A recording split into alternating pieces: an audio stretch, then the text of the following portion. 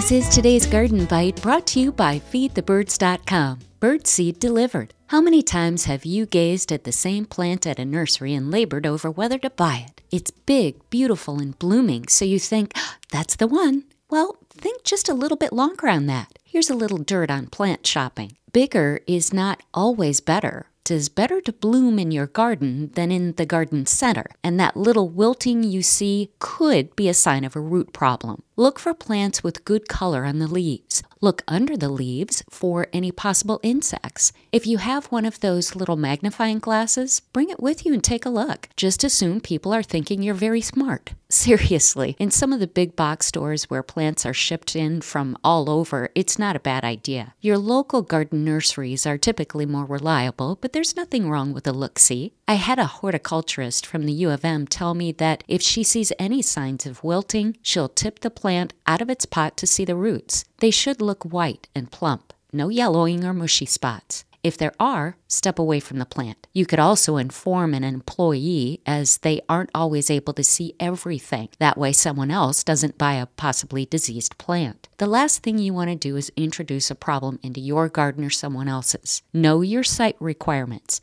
Is it sun, shade? What height do you want? Color, bloom time? In other words, make a list. Of course, I never make a list and linger for hours.